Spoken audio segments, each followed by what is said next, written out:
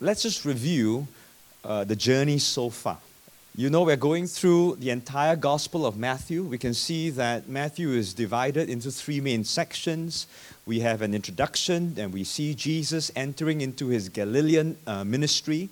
And later on, we will find him getting into a conflict as he goes into Jerusalem. And we know how that turned out, but in the end, we know that there's a resurrection and there's a commission right behind. So for the last two phases, or for last year in 2015, we only covered all the way through from chapter 1, verse 1 to chapter 5, verse 1. Like I said, it's quite an achievement.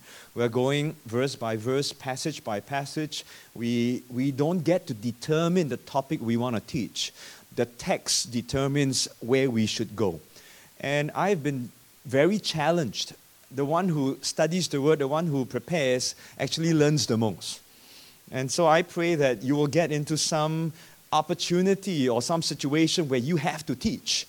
And it really stretches you.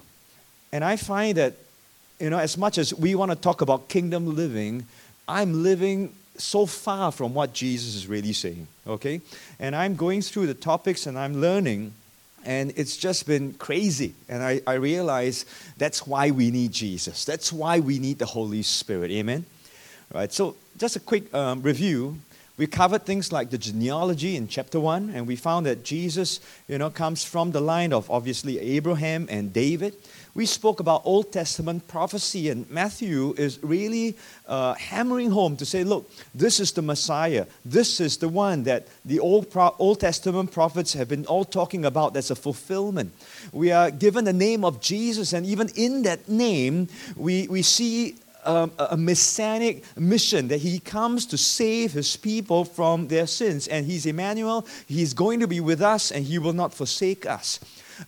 Matthew does a lot of parallels comparing Jesus as with Israel, or if you like to put it the other way, Israel as a type that would be founded or fulfilled in the person of Jesus Christ. There's an identification of Jesus as the new Israel, as we see through a new Exodus, Jesus in the wilderness temptation, and now he appears in a public ministry. We also understand that Jesus, at the appointed time, he says, this is it right now, okay? I'm going to get back into Galilee, and we are going to begin. He was already in ministry before that. And if you missed that teaching, do catch up on that, and where we talk about the disciples and also the multitudes later on. The moment the time is right, he goes out declaring the word of the kingdom. He doesn't just declare the word of the kingdom, he demonstrates the power of the kingdom. And he was healing everyone that came to him in the Decapolis and all the regions. And after that, we read about the disciples and we talk about the multitudes. And Jesus is now bringing the community together. And so we end with chapter 4 and we went into chapter 5, verse 1. And that is the verse that we're going to start with this evening. So before we read the scriptures, shall we just pray together? Lord, we thank you once again for your word, Lord. This is not just any old word, not any old book, Lord. It says that it is Holy Spirit inspired. It is God-breathed, oh Lord. And so I pray that the same inspiration that was given to Matthew and the other writers, that this evening, that same inspiration will come within our hearts, oh Lord. That you will awaken us from within, oh Lord. That our eyes will be open to see what you want us to see and to hear what the Spirit is saying to the churches at this point. And so, Lord, be with me and be with my brothers and sisters. That, Lord, we're going to have a great time worshiping you through the declaration of this word. And we ask all this in Jesus' name. Amen. Matthew chapter 5, verses 1 and 2. From the New King James Bible. And seeing the multitudes, he went up on the mountain, and when he was seated, his disciples came to him. Then he opened his mouth and taught them, saying.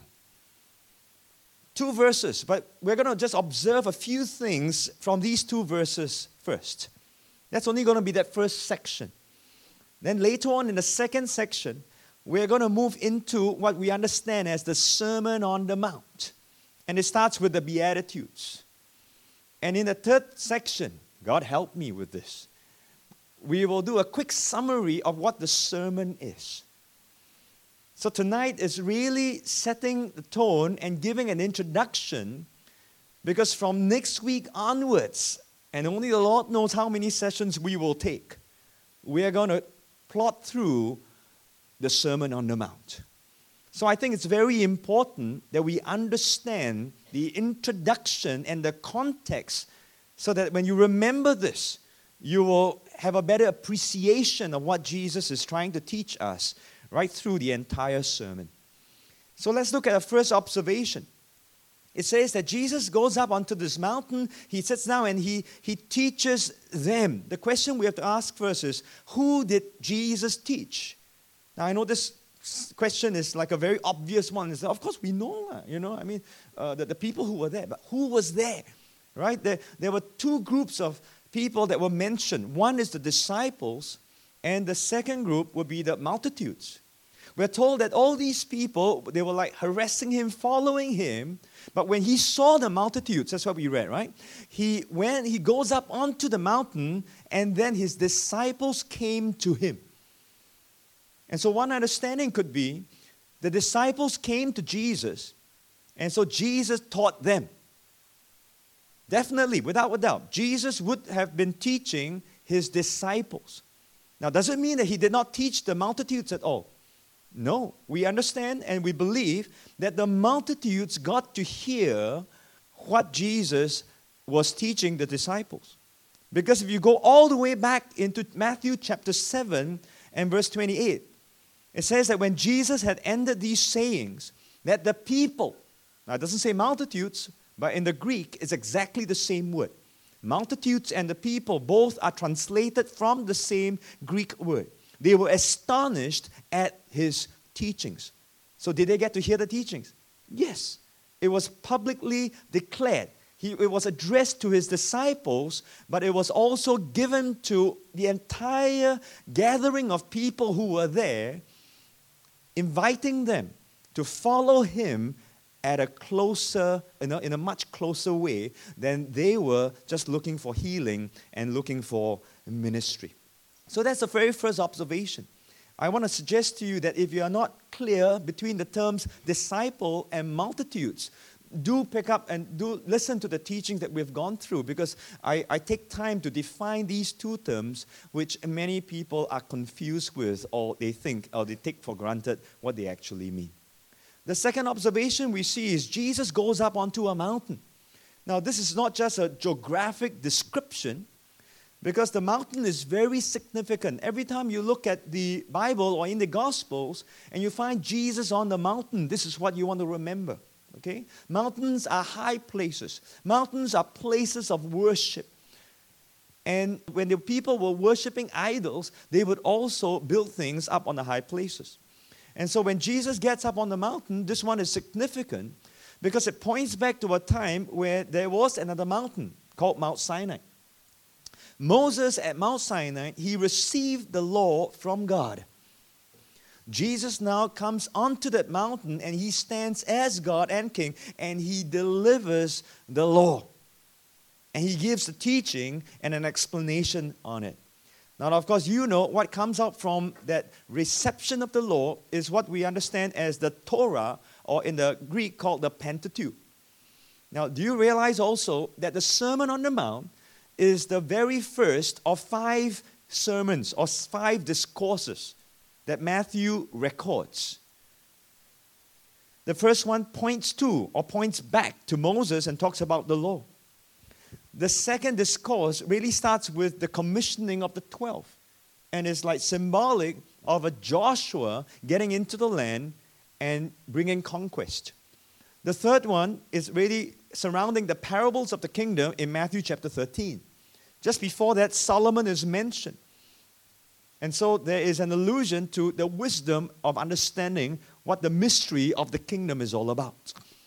The fourth one talks about the community of the king, because in Matthew chapter 18, suddenly Jesus is now talking about the church, i.e. a group of people that would be called out, separated. And it's like Elijah during the time of the kingdom, where he had to bring out a group of people outside the kingdom because the people in the kingdom were not living kingdom. Does that make sense? So it's like a new community being constituted, one who will be set apart, separated unto God. And the Olivet Discourse, of course, we know that talks about the end of days and Jesus giving the signs of the times, Matthew chapter 23 to 25. Alludes to Jeremiah and the prophets where they declare that the temple will no longer be needed or no longer will be there. So these are 5 discourses, and Lord willing, we will go through them one at a time, and we'll see how the Lord will just lead us through this. So on the mountain shows us that Jesus is the one who is greater than Moses. And he's leading the people out in a new exodus. He's going to give the people a new covenant. He's going to constitute a new people. And for the law, there will be a new enablement. This is Jesus on the mountain. The third observation we see from these 2 verses is that when he was seated. Now that's an important point. Because the recording here is pointing to a rabbinic custom. And the rabbis, when they teach, they don't stand. It is a rabbinic custom for rabbis to sit. And it actually means a lot more. When they sit, they speak with authority. Do you remember the verse in Luke where Jesus walks into the synagogue and he reads the scroll from Isaiah? And after he reads it, he closed the book, he gave it back to the attendant, and he sat down. You see that? Today, we sit down first, and we're invited, and then we stand up. But in those days, when he sits down, and when he starts to teach, he teaches. It's a symbol of authority. We also see this in the time of Pilate. When Pilate, after he hears all the things, and he makes a judgment, he brings Jesus out, and he sits down in the judgment seat. Okay, so this shows you that Jesus was actually sitting in a place of authority. You and I know that today Jesus is at the right hand of the Father. What is he doing? He is seated at the right hand of the Father. Amen? There is an authority of Jesus Christ. So when Jesus goes up to the mountain and he sits down, he actually assumed a posture and a position of authority, not just as a rabbi, and he was definitely a good one, but as the Messiah. He is the king. That's the authority. So 3 things, 3 observations. We're going to get to the 4th observation of these first 2 verses, because it will set for us the tone of what we will learn after this. There's a very interesting phrase, right? He goes up on the mountain after sitting down. It's recorded. And he opened his mouth and he taught them. Now today we look at this one phrase and we will say, doesn't it sound very redundant? You know, how do you teach someone without opening your mouth? So obviously you must open your mouth and then you can teach. So some modern translations, they have removed that phrase. It just says that he sat down and he taught. Only the King James, the ESV and NASB, they retain this one phrase. And the commentators, the scholars, they've gone back, they've looked at this, and they realize actually this is a Jewish or a Hebrew idiom. It's an idiom, it's a phrase that they are familiar with. So you see, in the book of Acts, it's also recorded, Philip opened his mouth, and beginning at the scripture, he preached Jesus to the Ethiopian eunuch. In Acts chapter 10, verse 34, Peter opened his mouth, and then he said. So it's recorded. In the Old Testament, Job chapter 3, verse 1. After this, Job opened his mouth and cursed the day of his birth. There's another recording in Daniel chapter 10, verse 16. Suddenly, having the likeness of the Son of Man touched my lips. Then I opened my mouth and I spoke. And they came to a conclusion after studying all this, that when you use this phrase, it indicates a seriousness, an importance of what is being said.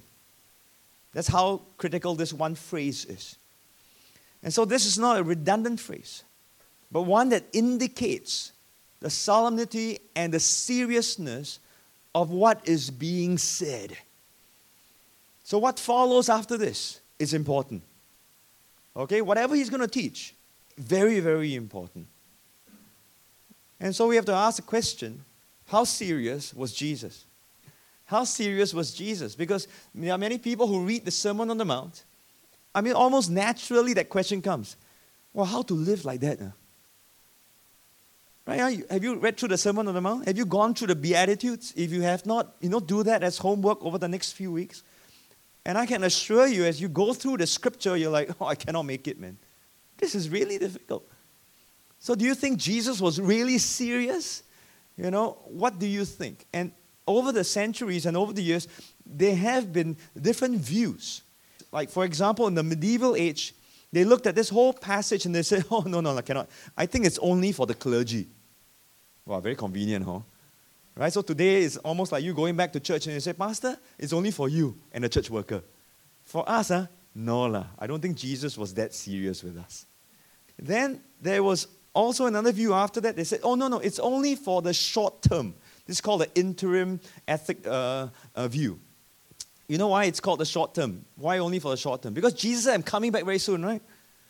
So in those days, they just say, okay, very soon, right? So tahan tampok lah. You just live like that. I cannot slap one side, I give you the other cheek, I have to forgive. I forgive. I tahan. Because it's only for a short time. Jesus come back already, it's okay. Then slowly, Jesus never come back, right? Then they start to think, maybe, Jesus, are you serious now? Do you think this is really seriously for us? Do you really expect us to live like this? And since we can't live it now, someone comes up with this view and says, oh, no, it's called the dispensational view. It's for the future kingdom. Meaning now, there's no way we can live like that. But when Jesus comes for us and we're in the kingdom, automatically we'll know how to live like that. So for now, don't bother about it. And so we just disregard it. These are nice suggestions. And more recently, we're hearing this. No, it's only for those in the old covenant. This is called the pre-cross view, right? Because this is before the cross. So Jesus hadn't died yet, and there's no church yet. And so this is pre-cross. That means only for people in the old covenant. So you and I, we are in the new covenant. So we don't have to bother about it. All right, so these 3 chapters can throw away. Next few weeks, oh dear, I don't know what I'm saying. I was going to say you don't have to come. Sounds interesting, right? All these views. And do you realize that they try to rationalize why it's not for us today? But let's consider a few things. Firstly, the Gospel of Matthew was written pre-cross or post-cross? Post. After that. Inspired by the Holy Spirit. So obviously, I believe that the Holy Spirit thinks that the church needs to hear this. It's not there for no reason, right? Every part of Scripture is important. Secondly, we've already established this. It's addressed to all disciples of Jesus Christ. Everyone who is a disciple. And in my books and in my understanding, you know my position, right? If you say you believe in Jesus Christ, you are a disciple. You don't have to wait for 3 years to become a disciple. Automatically, you are a follower of Jesus Christ. Do you think this applies to you? I believe this applies to you. Thirdly, Matthew chapter 28, verse 20 says that we have to teach, we have to make disciples, to teach them to observe how many things? All things. So it has to be all things. How do we decide which part we want to leave out? It doesn't make sense, you understand? And that's why people are saying, or giving certain thoughts on this to say that, this part is not relevant anymore, or that part is not relevant anymore, we have to take this out, and before you know it, you're taking everything out, just because you don't like it. So do you think Jesus was serious? I think he was very, very serious. He opened his mouth. The Bible tells us, with full authority, and with full seriousness, I think he's saying to us, please pay attention to all these things. We shouldn't make excuses for ourselves. We shouldn't rationalize just because we cannot live up to a certain standard of who Jesus is. But let's go on. We have to understand what the Sermon on the Mount actually is. See, when we use this phrase, the Sermon on the Mount, we just think it's a sermon. I like the way John Stott puts it. He says it's the nearest thing to a manifesto. That's a very strong word. The nearest thing to a manifesto that Jesus ever uttered. For it is his own description of what he wanted his followers to be and to do. I looked at this one word called manifesto, a very big word, 4 syllables. And I like to study the origin of that word. And so it comes from the Latin manifestus, which means obvious, to make obvious. And later on it became manifesto, which means to make public. So here is the king making things very obvious and very clear. David Platt says it in a different way. He says that the Sermon on the Mount teaches us what it means to be a citizen of Christ's kingdom. Plain English. This is what it is. So if you consider yourself a member of the kingdom, you think this is for you. If you call yourself a citizen of the kingdom, then you can't run away from it. This is what it is. And that's why we have to look at it, we have to understand it, and we have to interpret it correctly and ask the Lord to teach us and show us how we can go about fulfilling it. But before we do that, we have to look at what the Sermon on the Mount is not.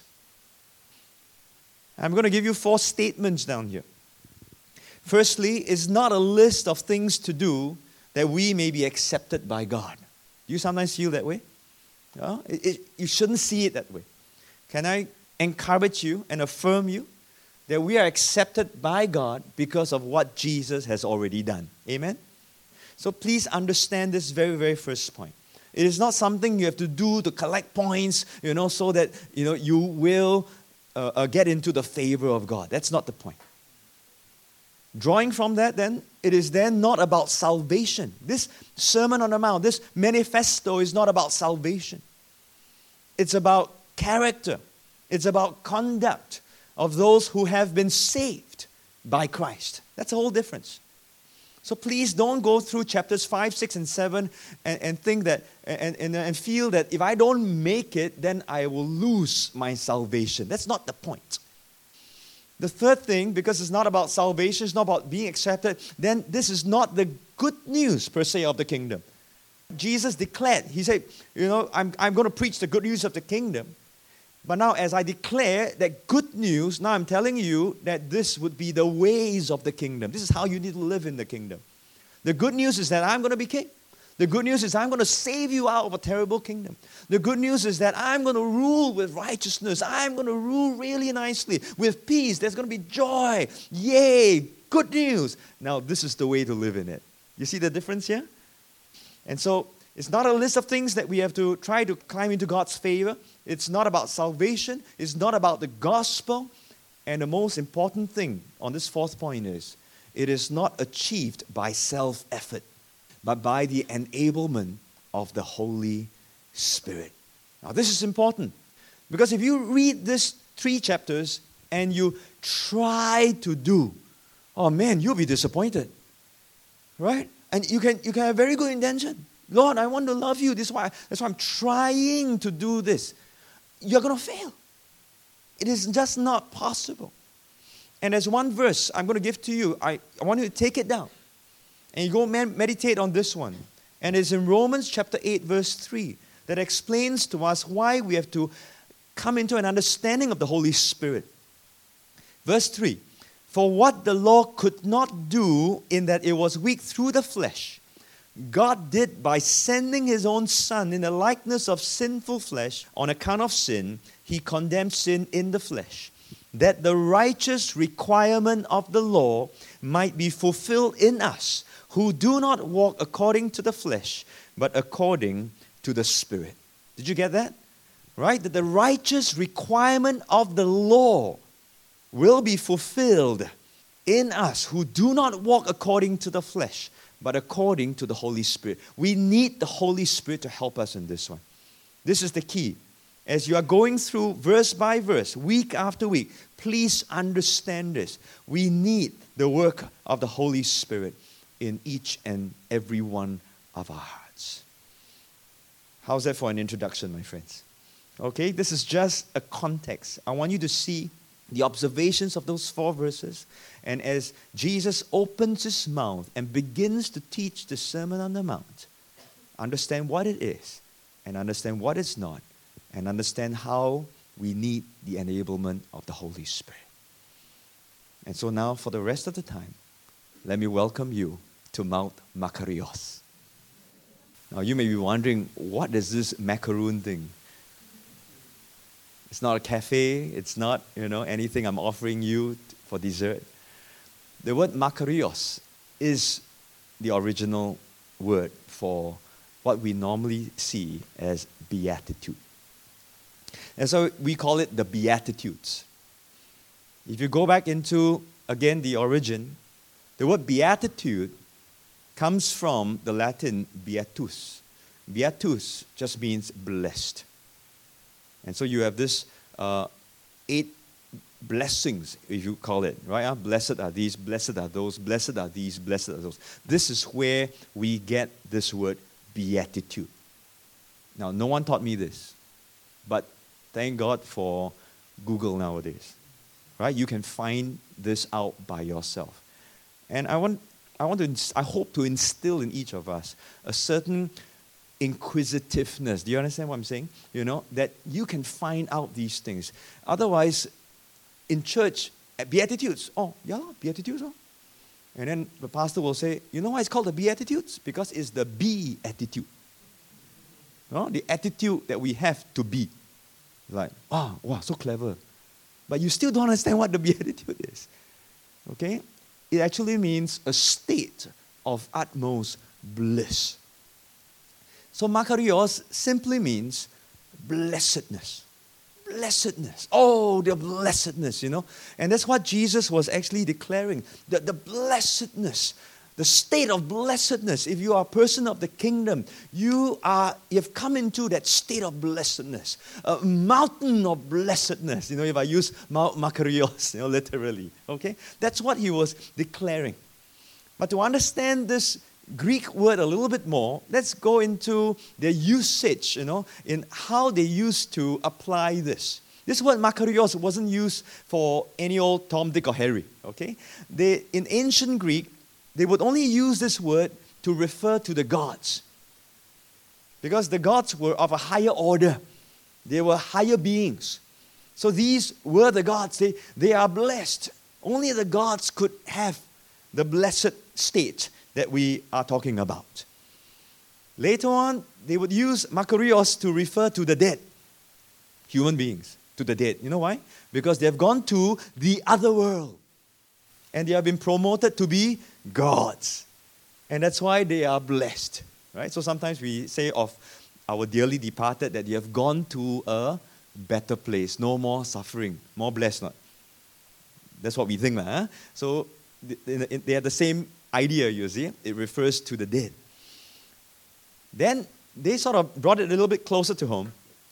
And it now refers to the elite, the powerful, the wealthy. And so you look at these people who drive the BMWs and the Mercedeses and all the big cars, and they're going all over the place. Oh, these are the blessed ones. They are the Makarios. Okay, the blessedness of these people.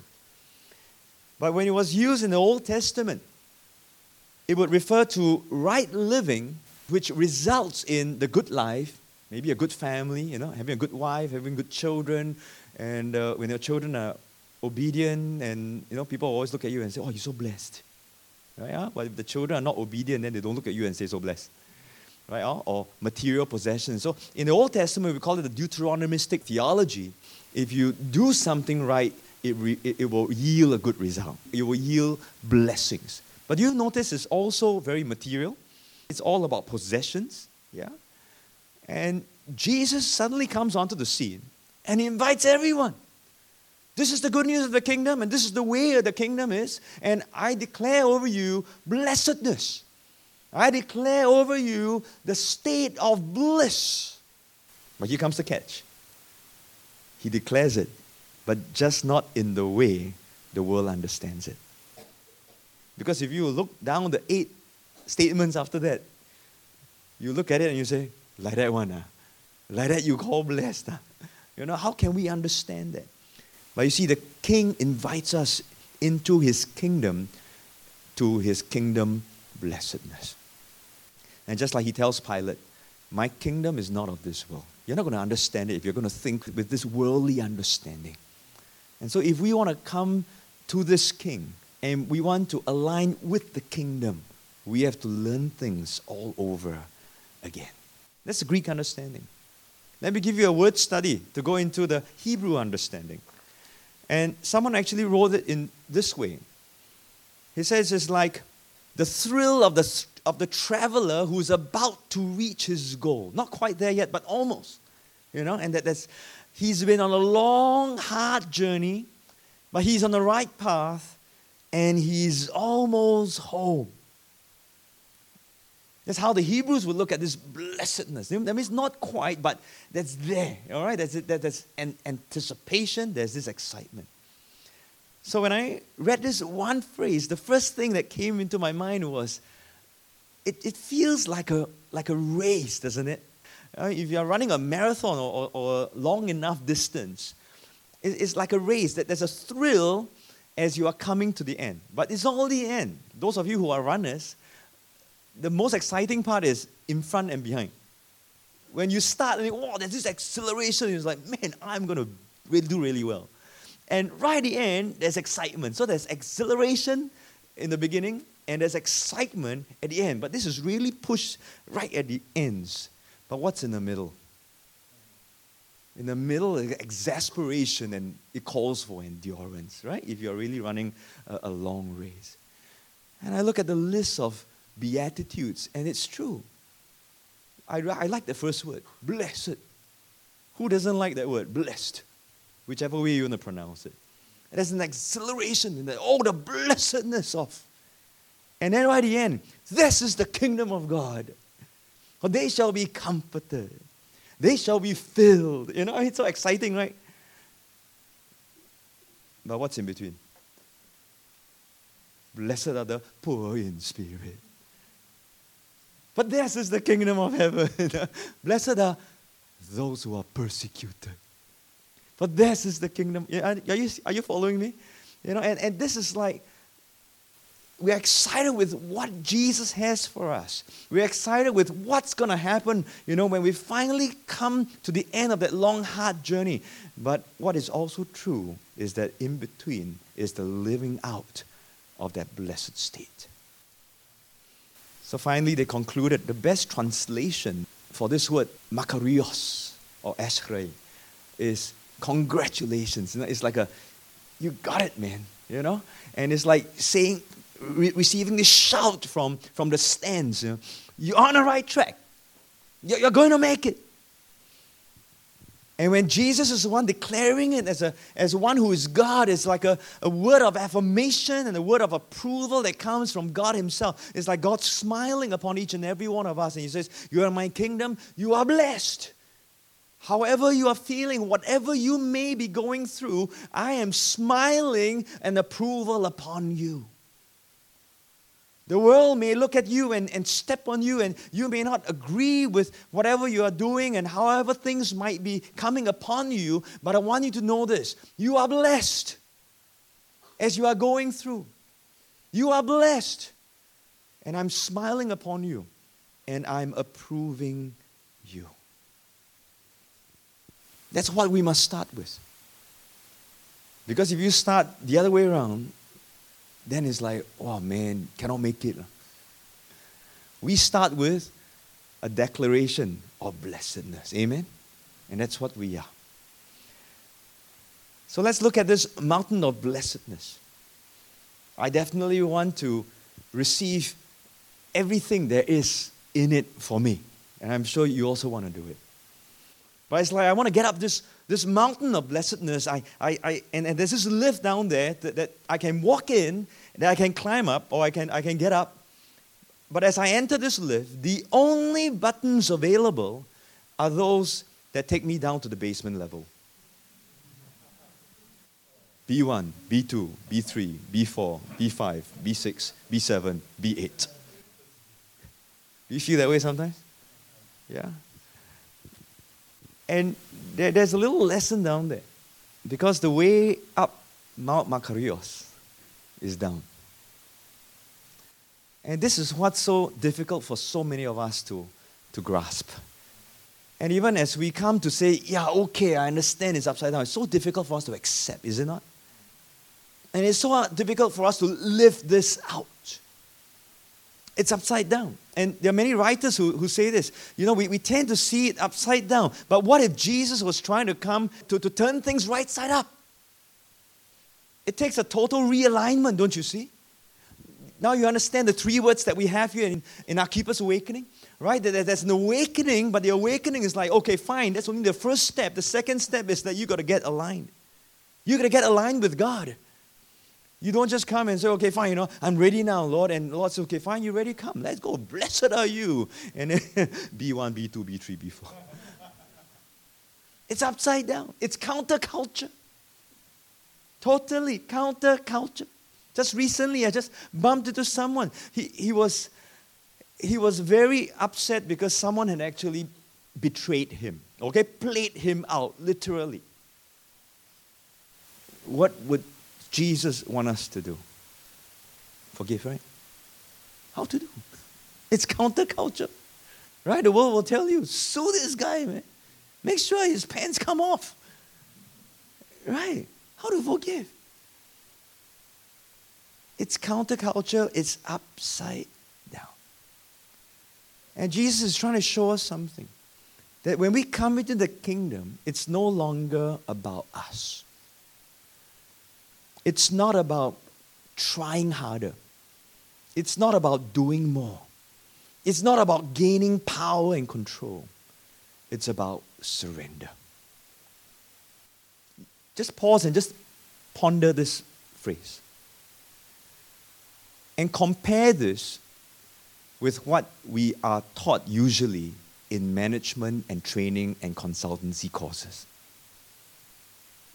Go for your strength, man.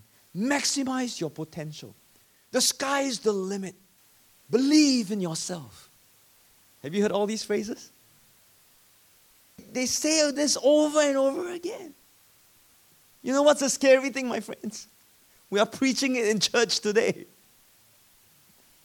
If you can means you can. God has made you with the potential. And we just throw one word, God, in.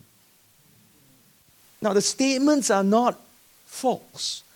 We do have that potential, amen? We do have strengths. We do have abilities.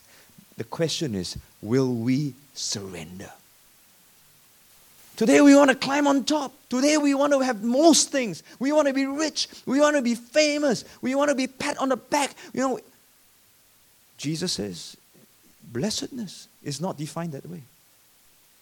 You want Makarios? Basement 1, basement 2, basement 3, basement 4. And this is the crazy thing for us. And if you read the text over and over again, you'll find that it starts with being poor in spirit first. A brokenness in our hearts, in our spirits. When we have come to a point when we say, Lord, you're right, I just can't. I just can't. Okay, the moment you go, I think I can, that's going to be a problem already. It's that yieldedness, that surrender that comes to a point to say, Lord, I've been trying. You know. And the sad thing is, for many of us, we only discover it when we turn about 50. It's called midlife crisis. Before that, young, anything also can, 冲刷, 贵海. Right? I can climb every mountain, I can cross any sea. And we try, and we try, and we try, and we try. Until we come to one point, we say, Lord, you are right. I surrender. You better help me. Amen? And this is what it is. That surrender. And I submit to you, my friends, it is that moment, that point when we acknowledge and we realize and acknowledge that we surrender. That's when the rule and reign of God breaks in. Do you realize that? How do you have a king reign over you when you don't surrender? Cannot, what? It's that moment when you come to that realization and say, Lord, I submit, I yield, I'm broken. The kingdom of God breaks in. That's it. And I was preparing this one line came to me. You know, today is all about possess the land, possess the kingdom. I tell you something, my friends. To possess the kingdom is to be first possessed by the king. Amen? You want to possess the kingdom? You want everything the kingdom has for you? Let the king have everything of you. Because he came to buy you out in the first place. You are no longer your own. The faster you realize that, the better. And that's when the kingdom of God breaks through. I think we're having our own kingdom invasion right now. See, we've got to come to that realization. Otherwise, you'll look like that.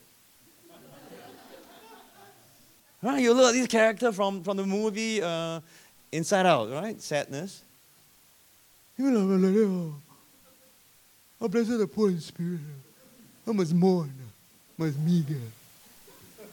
You know, and then some Christians will act like this. You know, oh, no, I'm not good enough. Oh, that's wrong. You understand? No? You are blessed.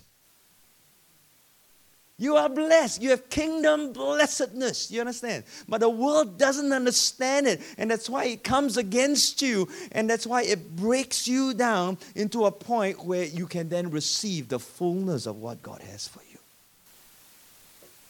You want an example? The best example I give you is Jesus. Theologians call this the kenosis of the Christ. The word kenosis means the self-emptying. Philippians chapter 2, verse 5. Let this mind be in you, which was also in Christ Jesus, who being in the form of God, did not consider robbery to be equal with God, but made himself of no reputation, taking the form of a bondservant, coming in the likeness of men, and being found in appearance as a man, he humbled himself and became obedient to the point of death, even the death on the cross. Who took the lift down to basement? Jesus. That's the example. The King gives us an example. And the beautiful thing about the Beatitudes from B1 to B8 is that if you notice that the first one, blessed are those who are poor in spirit, or blessed are the poor in spirit, for theirs is the kingdom of heaven. And you go all the way right to the end, B8, blessed are those who are persecuted for righteousness' sake, for theirs is the kingdom of heaven. You notice the first one and the eighth one, last one, they are both in present tense. But the rest shall be comforted, will be comforted, or will inherit the earth, or will be filled. Amen?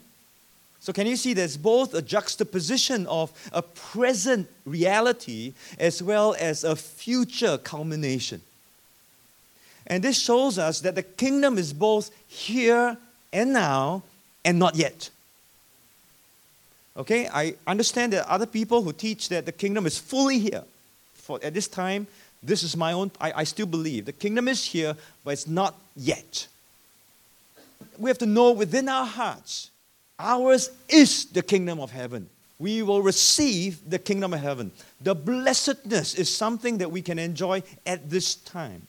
But because it's also not yet, you will realize that it will not be in its fullness.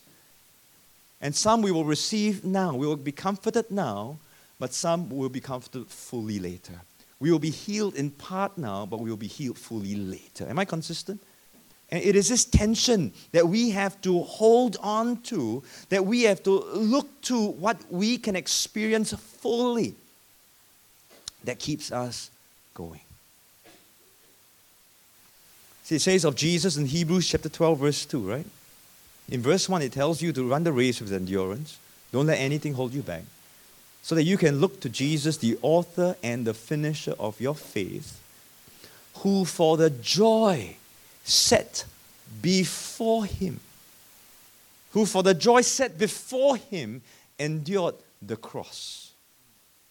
And now he's seated at the right hand of the Father.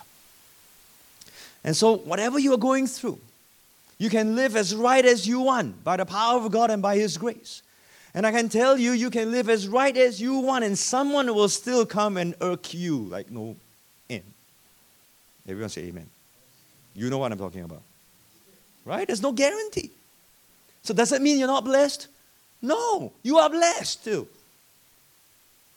But you look to the joy that's set before you. And because of that, you go on through the exasperation with endurance, waiting for the excitement to come close to that. And you hear that word, Makarios. Congratulations. You're almost there. And there's a smile that comes upon us. Isn't that awesome? This is what Jesus is trying to share with all of us. And so you start with B1 to B8, the Beatitudes, the blessed statements. And I want you to remember that verses 3 to 12 is like the text of Jesus' sermon. You know, traditionally in the churches, this is what we do, right? We'll read a passage of Scripture, and then we will unpack it. The blessed statements were Jesus' text. After that, He unpacks it. I'm pausing. I want you to catch this. Because many times we will study the other portions and we will divorce it from the Beatitudes. But you cannot. You have to understand this part first. Let me give you an example. Later on, Jesus would teach about marriage. Or He'll teach about forgiveness. Or He'll teach about going the extra mile. Or turning the other cheek. It stems from here. Can you understand this now? Okay, if you miss this, then you're trying to just turn the other cheek. Turn the other cheek. You know, or go the extra mile. Go the extra mile. But you have to anchor it based on these 8 statements. To understand this. And then to apply it. And by the Holy Spirit to help you. If you miss this, you will miss the teachings that will follow. So with this as the text, there are many ways to structure the Sermon on the Mount. But I looked at it, and one word caught my attention. And that word is a simple therefore. And I realized that there are 7 therefores. Actually, a bit more, but I've grouped it into 7 because it can be grouped into 7. So I've used the 7 therefores like a conclusion to help me identify the 7-point sermon. So after He declares blessedness, the first thing He does is He declares identity. He says, I want you to know who you are. You are the salt. You are the light. Don't you ever forget this.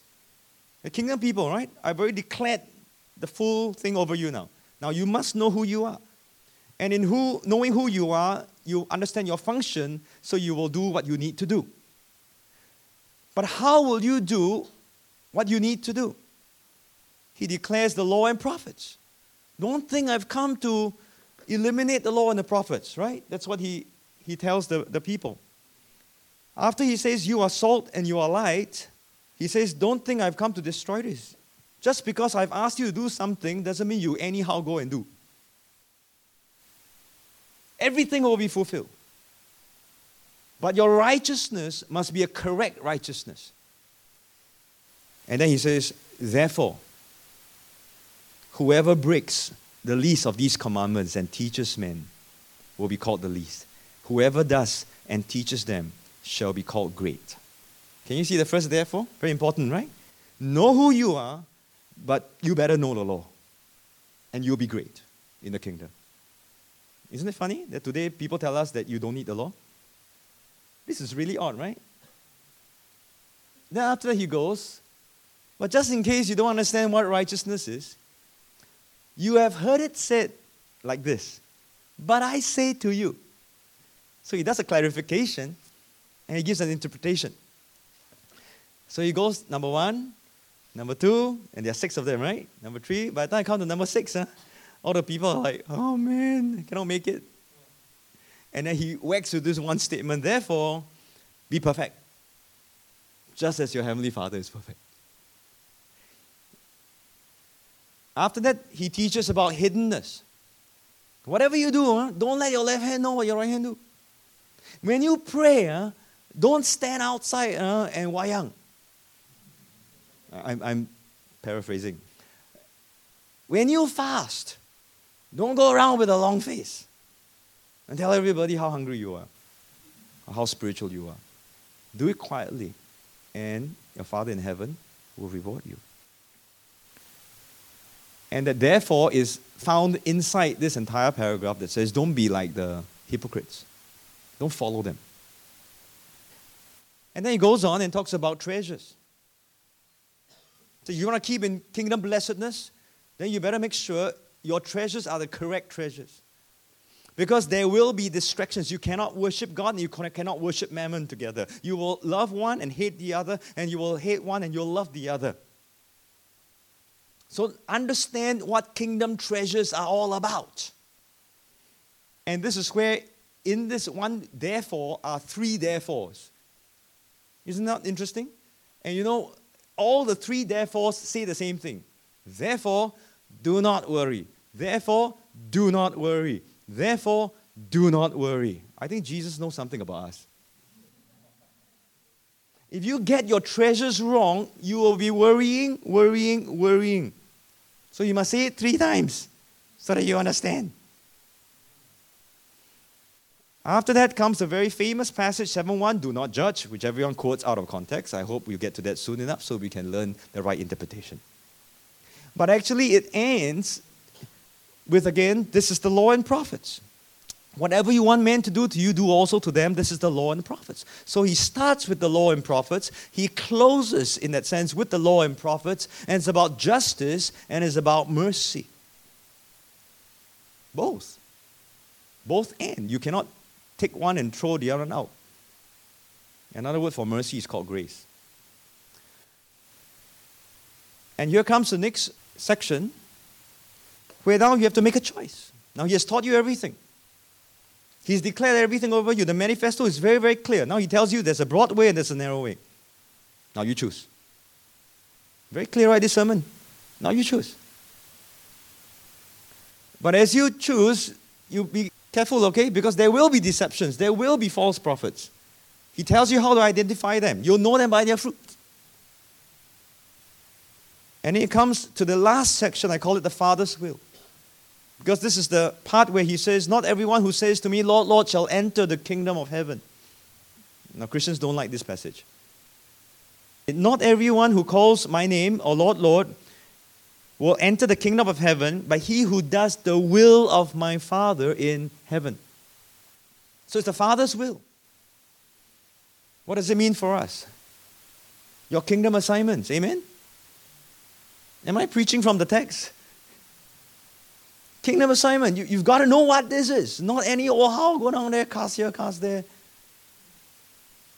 You go where the Father sends you. This is part of His will.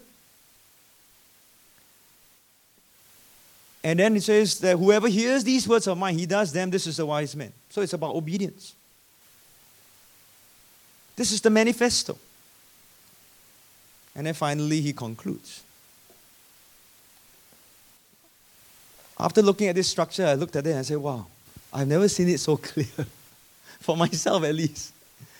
And I've been so challenged this past week of just putting this together. As I look at this, I realize I have understood the Beatitudes wrongly.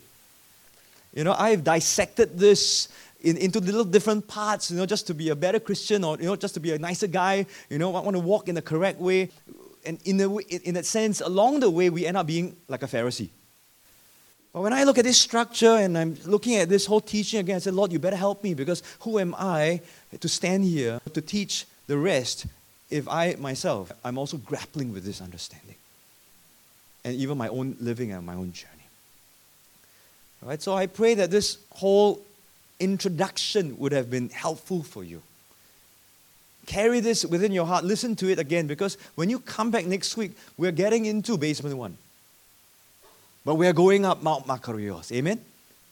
We come back next week, going down basement too, but we are going up Mount Makarios. Amen? I want to say to all of us, you are blessed. I don't want you to forget that. And so as we conclude, let's hold these few points in our hearts. Number one, the King is serious. He's very, very serious. Okay? Please don't reduce Jesus to some friend joker kind of guy nowadays. Kawan, kawan, peng you. He's serious. He's King. He loves us. The Heavenly Father loves us. But the King is serious. Amen? And He's very serious with His Kingdom Manifesto. He states it openly, publicly, clearly. It's up to you whether you want to live this way or not. This manifesto is given to all who are disciples. And can I have your agreement that every person here and listening in, you are, if you are a believer of Jesus Christ, you are a follower of Jesus Christ, you are a disciple of Jesus Christ. It's for you, it's for me. But the best thing is that the King shows the way. He has shown the way. That's why you have to look to Jesus. That's why we sing, Jesus be the center of our life. You know, it's not just something that's inspirational. You're looking at His example of living this way from basement 1 to basement 8, but always on the top of Mount Makarios. That's the paradox of this entire message. He shows the way. You go read in 1 Peter, it says, you follow in His steps. That when He was reviled, He did not say anything. Like a lamb led to the slaughter. If you cannot walk through a difficult moment, you have to look to Jesus.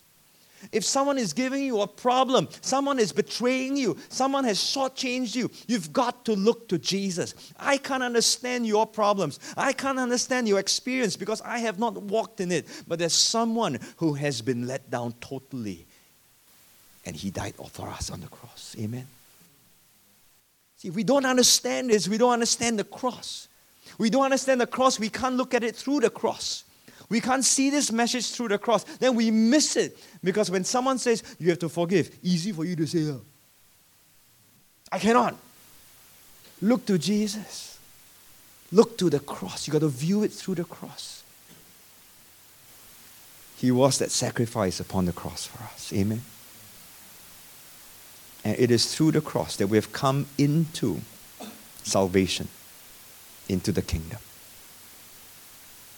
And because He went to the Father, He gave the Holy Spirit. Where the law cannot be fulfilled through flesh, but by the Holy Spirit. And so we have to understand that. That we have to yield and we have to learn how to walk with the Holy Spirit. To hear that voice of God by the Holy Spirit. That prompting of God that would tell us how to live.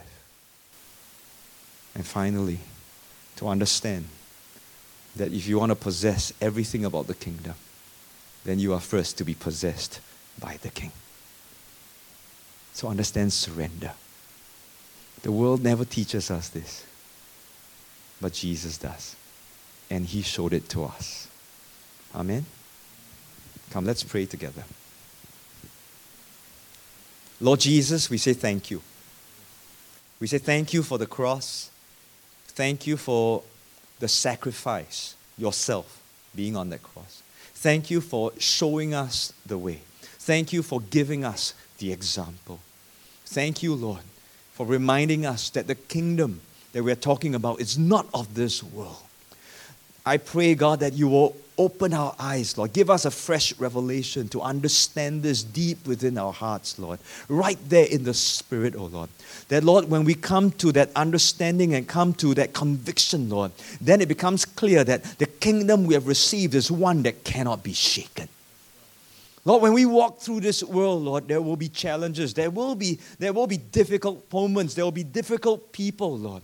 And we're coming into a season, Lord, where we see reports around the world, Lord. Christians being persecuted. Christians being maligned. Christians being spoken against. Christians being called names. Christians being robbed of their freedom to worship you. Oh, Lord, may we understand that these are part of the body of Jesus Christ.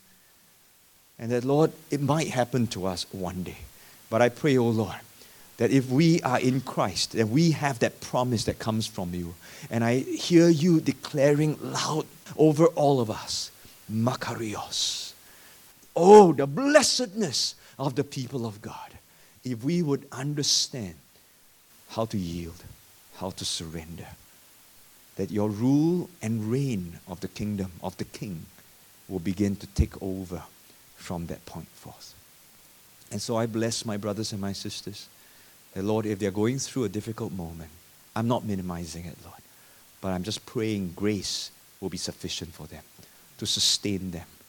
And I pray, Lord, that their eyes will turn to see Jesus and to understand what it means to walk the way of the King. And so we give you praise, we give you glory. Lead us, Lord, over the next sessions, O Lord, that we will always remember this, that we will learn what you want to teach us. Thank you, Lord. We bless you. In Jesus' name we pray.